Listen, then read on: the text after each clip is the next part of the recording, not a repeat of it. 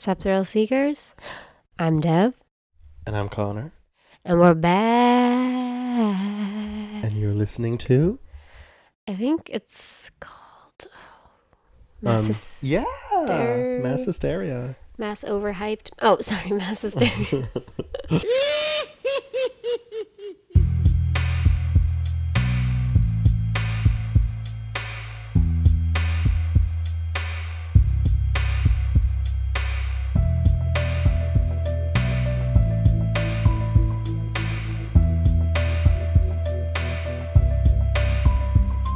Welcome back, Thrill Seekers. First, we have to apologize. Connor, we don't 2022, apologize. no You're right. apologize. I forgot we don't apologize. No apologies, no apologies. No, we kind of had like a crazy, 2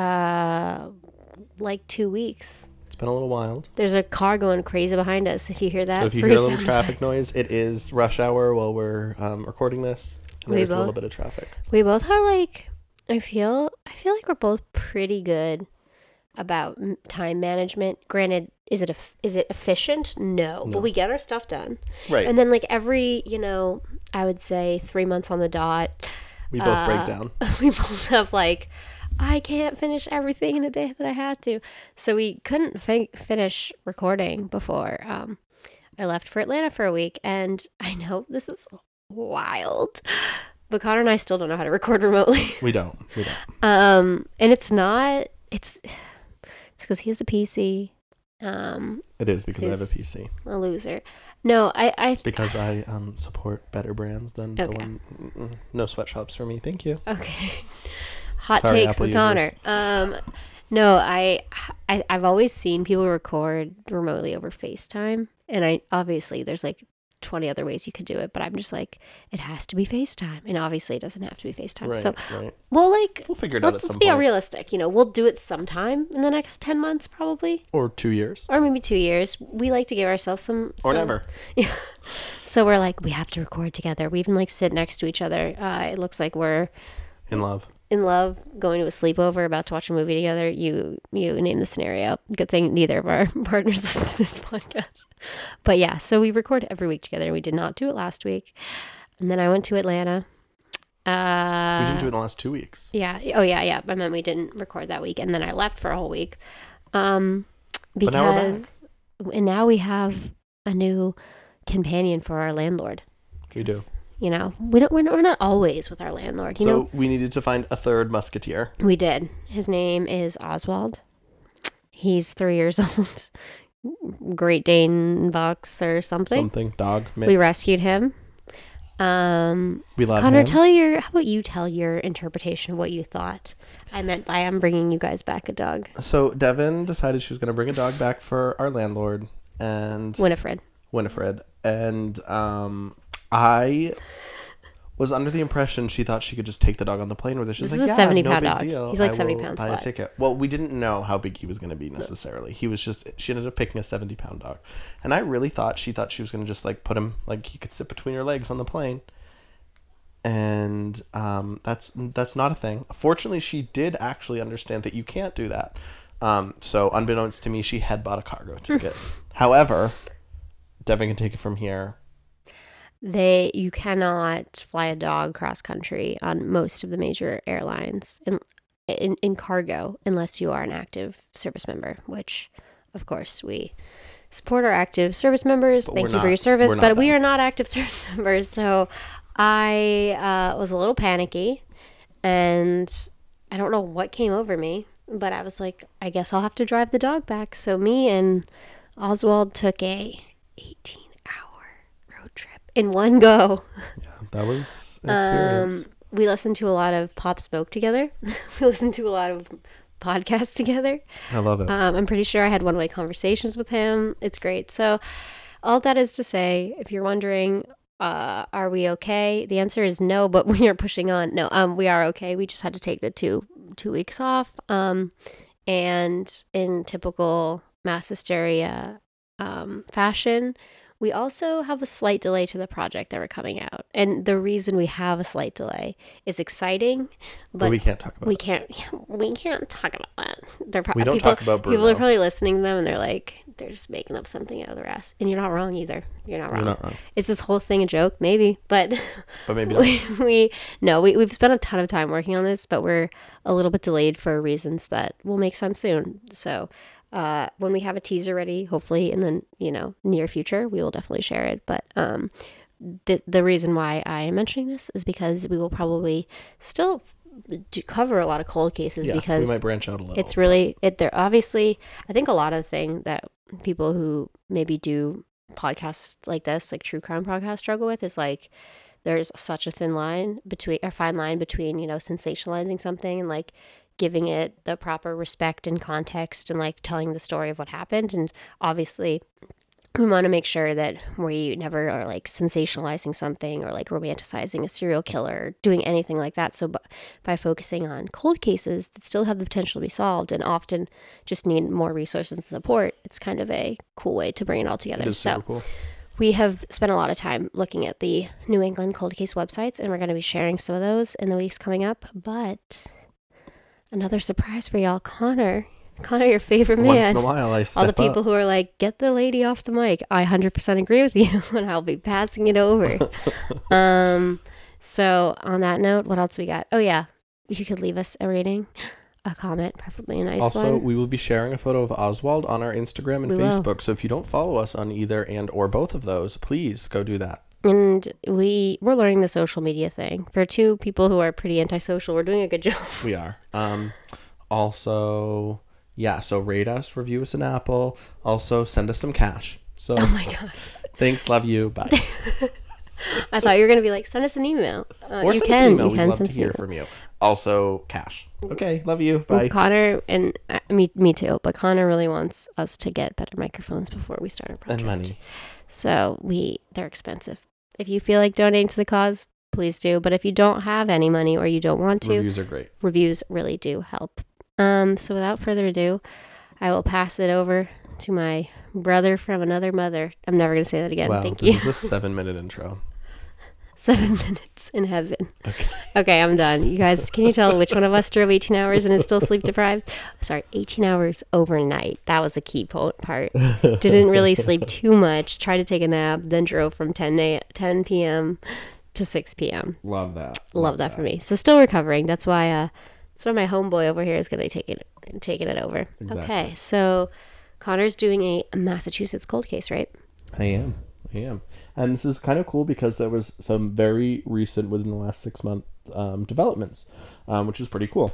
I don't know if it technically is still considered a cold case because of that, but I believe so, which it will all make sense soon. All right, so this takes us to Chelmsford and Billerica, which are two neighboring towns. So in November of 2021, in Billerica, Massachusetts state investigators found portions of an early 70s Dodge Dart in the Concord River. And very quickly, the police were able to pin this car to a missing persons case. And this missing person was Judy Chartier. Chartier. We've seen it pronounced Chartier, but if Chartier. it's pronounced Chartier, please let us know. But Right. from the news, we've seen Chartier. So Judy Chartier was a 17-year-old girl, and she went missing from a party almost 40 years ago in 1982. And days after they identified the car, the police and investigators announced some additional finds in the river. Human remains were found, and they were positively identified as Judy. Yeah. So after being missing for nearly 40 years, They found her Judy car had 40 been years found. later. Yeah. Okay. And she went missing in Billerica and was found in Billerica, which is also just kind of interesting. But before we kind of go into that a little more, let's jump back to 1982, before Judy went missing. Judith Ann Chartier was a 17-year-old girl when she disappeared. She would have turned 18 in August of that year. And she had like expressive dark eyes, petite features, and really dark hair. She was very pretty. She was one of 7 siblings, which sounds familiar. Mm-hmm. And she was described as a good kid who never swore. Doesn't sound familiar. Does not sound familiar. Judy and her mom, who was also named Judy, were very close, and they loved spending time together. And she was kind of described as like a really like family-oriented person. loved being with her siblings and her family and friends. Since she grew up in Chelmsford, she attended Chelmsford High School. Chelmsford is a town right over from Billerica. It's right off Route 3. So she was a student at the high school, and she was really well liked by her classmates. In an interview with the Lowell Sun, Judy's brother, Joe, said that his sister, quote, "She was the type of person who always offered to befriend those who were bullied. And once she did so, they were never bothered again. She was a very kind soul." And he also said that she, quote, "could sit outside and animals would literally," and he says he's not kidding at all, "they would literally walk up to her while she was just sitting there." So she was like essentially Snow White. Yeah. Also, I guess her neighbor had a pony, and the pony hated everyone, and it would like walk right up to Judy and like put its head like in her hands, like because it loved her. It was just cute. So she just sounds like she was a really like sweet person and very likable. And a little animal whisperer. And like even when he's talking about her being bullied, like I get the impression like she befriended those people, and it's not that she was like a bully to other people. She just was so well liked and like so positive that once she befriended those like kind of underdogs, they just got left alone, not because she had to protect them, just because of who she was as a person. That's kind of the impression I got anyway. And although she was only 17, she was engaged to a young man from Billerica named Roger Balcom. Is he the same age? I think close to the same age. Gotcha. And the engagement was recent, and like even though you're like, oh wow, she was 17, it seems kind of young. I think it was more common back then. We were not alive. At the time, yeah, we weren't alive, but so let us know. You know, at the time, like I think the average age to get married was like 22. Well, wasn't it also like really taboo to like live together? Right, so you would exactly. Have to it was starting in the early 80s to like change, but yeah, I mean the 70s, like a 60s, 70s housewife, like. If you're listening to this and rolling your eyes because we got it wrong, please let us know. We totally could, and like, sense. You know, I think around this time, women also started to focus more on their careers. Careers. Connor's been spending all his time on this. Oh, also, this area of Massachusetts is like known for being conservative. Yeah. So yeah. Billerica is still like they have a Trump store. Yeah, they're more the Republican part of Massachusetts. Yeah. And, you know, this isn't a slight towards Judy at all for getting engaged young. Like, I don't know the situation. I'm just kind of trying to set the stage. And I know for me, like, I was kind of surprised, like, oh, wow, she's 17 and engaged. But then I kind of put it in perspective and I was like, okay, yeah, for the time period, that's not that weird. So anyway, on the evening of Friday, June 4th, 1982, Judy was invited to a house party in Billerica. And she had asked her cousin, Carol Costanza, I think her last name was, to go with her. Carol and Judy were super close. Like Carol kind of describes her like more of a sister than a cousin, and they spent a lot of time together. But Carol decided to sit this party out, and that was fine. The girls decided they would just have a sleepover afterwards. And so Judy went to the party anyway, and she ended up bringing Roger with her. And during the party, the couple got into an argument, and I'm not completely sure what the argument was about, but it's possibly because Judy, there's like talk that she was talking to someone else, like another guy. And that could be true. Who knows? But Judy and Roger left together, but Judy dropped Roger off at his house, and then she returned to the party alone. And she left the party for a final time at 2 a.m. At the party, when she got in a fight, it was like a verbal fight? They weren't like Yeah, no, it wasn't fighting. physical. Okay. It was, I don't even know, like, if people really knew, like, oh, they're in a huge fight. It was just, you know how sometimes that happens. Like, I don't know the whole situation, but it wasn't anything crazy or violent or anything like that. Okay. They just left. And probably she left around 2 a.m. because, like, that's when the party was getting over. There's speculation that she may have left with the guy that she was talking to. Okay. I don't know if that's true or not, though. And Judy's brother, Joe, who was also, we've talked about him earlier. He's been interviewed a few times about Judy. He was at another party, and this one was at their older brother's house. And Roger and Judy had planned to meet him there, but like somewhere in between, he found out that they'd been in a fight. I don't know if Roger called or if Judy called or what happened, but he kind of knew they weren't going to be coming. So they have another older brother. Yeah, she was on the younger side. She was younger. I don't know what exactly in the order she was, but she was one of the younger siblings. So that night, Carol said that Judy never showed up to her house for the sleepover. It didn't really alarm her because, like, again, we said Judy was like very like attached to her family. She was kind of a homebody. Sometimes she got homesick, like at parties and stuff. So she just assumed that Judy had decided to go home. Like we said earlier, Judy and her mom were really close, so sometimes she just liked to spend time with her. And again, this is like before cell phones, so unless you talk to someone, from their home phone, you wouldn't necessarily know what's going on. They couldn't just send a text. So everything seemed fine. And then the next morning, Judy's parents were awoken by two young men. One was like swinging nunchucks around, and they told the Chartiers that their daughter was missing. Was he like dressed like a burglar? Like what, or was he, like doing anything to conceal his identity, or was he just, No, Connor Tree swinging nunchucks? Yeah, it was just like if I went in swinging That's nunchucks. so weird. They apparently knew them, Who even and they owns were nunchucks? people that knew Roger. So they were Okay. and they were at a Billerica house party, which is where Roger was from. Okay. So I don't know. The nunchucks is just kind of an interesting Yeah, side note. They don't really play into the story other than that. It's just weird that they would show Totally. up with nunchucks. Like I understand people who do some kind of like martial arts would Right. have nunchucks, but just to be Right. that's your like weapon of choice. Exactly. Okay. And I guess one of them, I'm not sure which one. I don't even know their names, because technically they're not. Spoiler alert, not really involved. Or not known to be involved, but one of them, I guess, didn't even know that Judy was missing until the other guy woke him up and was like, "Oh, Judy's missing," and so then they decided to go tell her family.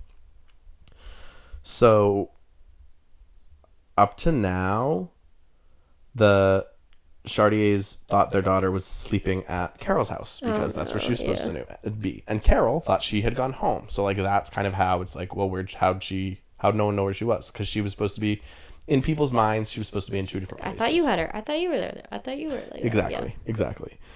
And as soon as Joe heard the news, he raced home to his parents' house. And though the Chartiers at this point were unsure exactly what had happened to Judy, one thing was clear to them.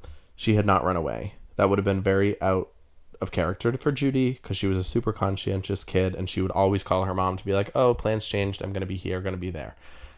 Also, they thought it was weird, like, if she did go home with someone else, like, willingly, why she wouldn't have called her mom. Because, again, she told her mom everything. So it would be weird for her mom not to know where she was if she had the choice to tell her. So they were kind of freaked out. The family also is very sure to this day that Roger Balcom, her fiance, was not involved. They don't believe he would have harmed Judy, and he was also very cooperative with the police in their investigation. It's really just poor timing. Yeah, exactly. They gotta fight, yeah. Exactly. And according to Joe Chartier, Roger still remains close to the family. I believe he lives in Arizona now, but he remains close to the family to this day. So law enforcement quickly kicked into action. They interviewed friends, family, and like 60 to 70 people that went to the party is what I read. They interviewed as many as they could. They did 3 sweeps of the Concord River, which is interesting that she was found there. But they also did, helicopter searches, sonar searches. They really did their best. This is also 1982, but they did their best to find out where she was, but to no avail. And over the years, there were several different leads. One time, Judy's social security number was used in Florida, and her brothers went to investigate, but they found nothing. And then in 2012, a family who bought the Chartier home found bones on the property. And once they were investigated, it was found to be like some deer or other animal bones. So they were not human bones. But like those kinds of things, like it would like give the family hope and then nothing. And then they'd see something else and then nothing. Also, at some point, Judy's mom apparently talked to a psychic. And the psychic told her that her daughter was lying in a ditch. So, like, that's another thing. It just, like, sticks with you. But, like, nothing came of it, Yeah. And obviously she wasn't lying in a ditch. I think, like, that is... psychics... I mean, I get people look for answers in different things. But, like, if you're a psychic, you have to be really careful if you're getting a family hope or, like, a closure like that. That would really weigh heavily on me. Yeah. If I was a psychic, which I am not. Surprise. So what about those 2 men that we were talking about that woke the Chartiers up that morning on June 5th? Well, one of them only knew, like I said, because the other guy told him. And the second guy quickly lawyered up, refusing to talk. And as far as I know, to this day, he has not cooperated in the investigation. Maybe her body was found, that may change now. But he still wasn't believed. Like, was he one of the ones that you said earlier was not believed to be involved? Yeah, they don't think. I mean, as far as they know, he's not involved. Weird then that he would be uncooperative. It seems like he must know something, but who knows? Maybe he knows something. And, like, that's kind of what they said about the partygoers. They're like, no one seems to know anything. But also, like, depending on the reason this all happened, perhaps they're intimidated or scared to come forward. So we don't exactly know. But so basically, to this day, he's not cooperated because I guess there just must not have been enough proof to make him cooperate. Yeah. And there were a few other theories, like there's been some speculation that drugs were involved, and there's no reason to believe that Judy was ever involved in the use of drugs. That, again, the family believes was very out of character for her. People that know her don't think that would be her, but perhaps she witnessed something that she shouldn't have, and so she, got taken. Another theory suggests that Judy Chartier's case may have been connected with a guy named James Mitchell DeBardeleben. I think that's how you say it. I'm not writing on Connor. That's a hard name to pronounce. That's a hard name to pronounce. Yeah. Bardabelleben. DeBardeleben. Yeah. But he died in prison in 2011. That doesn't mean that he wasn't involved. But at the time of his death, he had not been convicted of anything. Okay. But basically, the police found evidence of sex. Say why he was involved, like why he was in prison. No, I'm just about to say that. Oh, gotcha. So, okay. Basically, the police have found evidence of sex crimes against brunette women in his car. Like, so there must have been some DNA evidence in his car of several other brunette women around the same time period. Also, on the night of June 4th, 1982, there was a receipt in his car for that date. That was the date Judy disappeared. And there was, he had apparently checked into a Chelmsford motel. That was discovered in his car, a receipt for it. Oh, gosh. So, coincidence? Maybe. Just kind of, that's why he was, he was a person of interest. But he was never convicted of any murders to this day. So, and he's passed away now. Oh, it's frustrating. Exactly. Like if it's frustrating if he was involved because he can't. Exactly, he's gone now. Anything now, yeah. So some people also believed that Judy's car and her body had been crushed in a junkyard years ago. Like that was, I guess, the theory that went around for a long time. I read all this stuff from old articles, which we'll link all below, from before her body was found. So, with that in mind, let's fast forward to 2021. Billerica resident Bruce Stebbins was a guy who worked in IT, and he was also kind of like a civilian sleuth.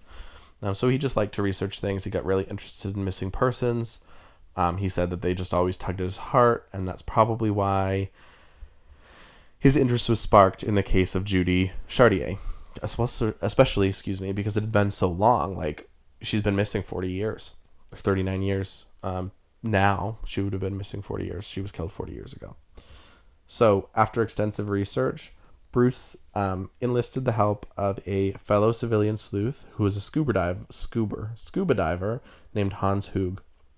And they decided they wanted to search the Concord River with sonar equipment. So they kind of mapped out where they thought this, she could be. And they decided to search that specific area. And so they did. And very quickly, they discovered pieces of a car. And it wasn't just any car. These pieces belong to a 1972 Dodge Dart. Isn't that just... and this is no hate to the initial investigation. Right. But that they didn't find it. And then these two people were like, I think it would be here. And then they find it almost immediately. But it was also spread out over a 10-foot area, the pieces. And because it's a river, and the Concord River's huge, it's moving, yeah. It could have moved. So who knows exactly where this all went in. Or someone could have disposed of it after the search, I guess. Exactly. So they don't know exactly how long it's been in there. So at this point, this is an important point, the two sleuths notified the police. So, obviously, if you are an amateur sleuth and you ever come across something like this, this is the point when you involve the authorities. You don't want to be implicated in this. You also want things to be done exactly right. So you call the police. So they got the police involved. And in November of 2021... the police were able to recover pieces of the car, which, again, like I said, it was strewn over a 10-foot area under the water. And nearby, they discovered human remains. And using the dental records, they were able to identify them as the remains of Judith Ann Chartier. So now we know this is no longer a missing persons case. It's a murder investigation. And in a news conference, Middlesex DA Marianne Ryan said, quote, "First to hear just a little bit of news that we've been trying to locate the car, and then to hear that we've actually found human remains is both heartening in that the family will now have a sense of what happened to their sister and daughter, but also very distressing in terms of all the years they've waited," end quote, which is, I think, like a really good way to sum it up. It's great, but I mean, not great. It's good that they have this information. Also really sad that like they waited so long and she was in town and they still don't know the whole story. So sadly, Judy's parents and all but 2 of her siblings have passed away. So they did not get to live to see any form of closure in this case. And while this is closure to some degree, like we were saying, Judy's cause of death is still under investigation. Heather Lane was a second cousin to Judy. She was not born when Judy disappeared, but she said that her childhood was like filled with stories of Judy, and she kind of like always hoped this day of resolution would come, like not only for her and the rest of the family, but especially for Judy's living siblings, who are 2 of her brothers named Joe and Bill. Heather went on to say, quote, "None of us know what transpired. One thing with grief is that we don't want to be kept up at night wondering what happened because so many horrific things come through your mind. We think it is best to wait it out and see what comes of it," end quote. Which I think is like, I mean, as good of a kind of position you can be in, like thinking about this kind of thing, because your mind could go all kinds of places. Who knows what happened to Judy? But, you know, I think that that's kind of like a good kind of mindset to have. Like, we're just going to wait it out and trust the investigation. In addition to like all of this, she and Joe, Judy's brother, so I think it's her great uncle, are also her second cousin, sorry. They're also advocating alongside Heather Bish, who is the sister to Molly Bish. She was a Warren resident who was kidnapped and murdered in 2000. They're working to pass a bill called the Senate Bill 1595, which would be an act permitting familial searches and partial DNA matches in investigating certain unsolved crimes, which would be really cool if they can get that passed. So I thought that was worth mentioning. Definitely. And although Heather Lane was not born in 1982, yeah. when Judy disappeared, she said it affected her childhood. She said she had a curfew until she was the age of 25. And through her whole like childhood was never allowed to attend parties, and you know, the young adulthood, which she's like at the time it sucked. She's like, now I understand, like, you know, this had just that, it just shows like what a huge effect this kind of thing obviously had on the family. Yeah. So, you know, this was the story of Judy Chartier, and we're obviously really glad that the family has some answers, and we hope in the coming days that, you know, the family can get more closure. The Senate bill passes. I know Joe and the bill would be awesome, and like I just hope more closure comes. Like, her brothers they were older than her. She would be almost 60. Like almost 60 now. Yeah. So I hope that, you know, they get some form of closure before she dies. It's just so hard with these old cases, but getting like a piece of evidence like this is huge. So it's amazing that they were able to find it, and how cool that, you know, civilian sleuths were able to play a role in that, you know. And Connor would like to make a PSA that he encourages you to be a civilian sleuth, but to do so safely and involve the police when you come across any discoveries, so you don't accidentally implicate yourself. Right. Or just mess it up. Because, like, God forbid, like, this is great. The way that this evidence was found wasn't disturbed. Nothing happened. So the police were able to see it, and the investigators exactly as it was, which is super important. So if you ever come across a crime scene, PSA, call the police. Don't touch anything. Don't do anything. But also, if you feel like you have a theory about what happened to something in a case, share it with people and try to get some traction. Yeah, absolutely. I mean, they had an idea of where she was. We'd love to hear. If you have, you know, if you have any information in this case, share it with the police. Share it with us. We'd love to hear about it. So hopefully, we'll keep our fingers crossed the Senate bill gets passed, and we'll keep you updated as new information comes to light about what may have happened. But until next week, stay safe, guys. Be civilian sleuths, but involve the police if you find anything. Bye. All right, bye, guys.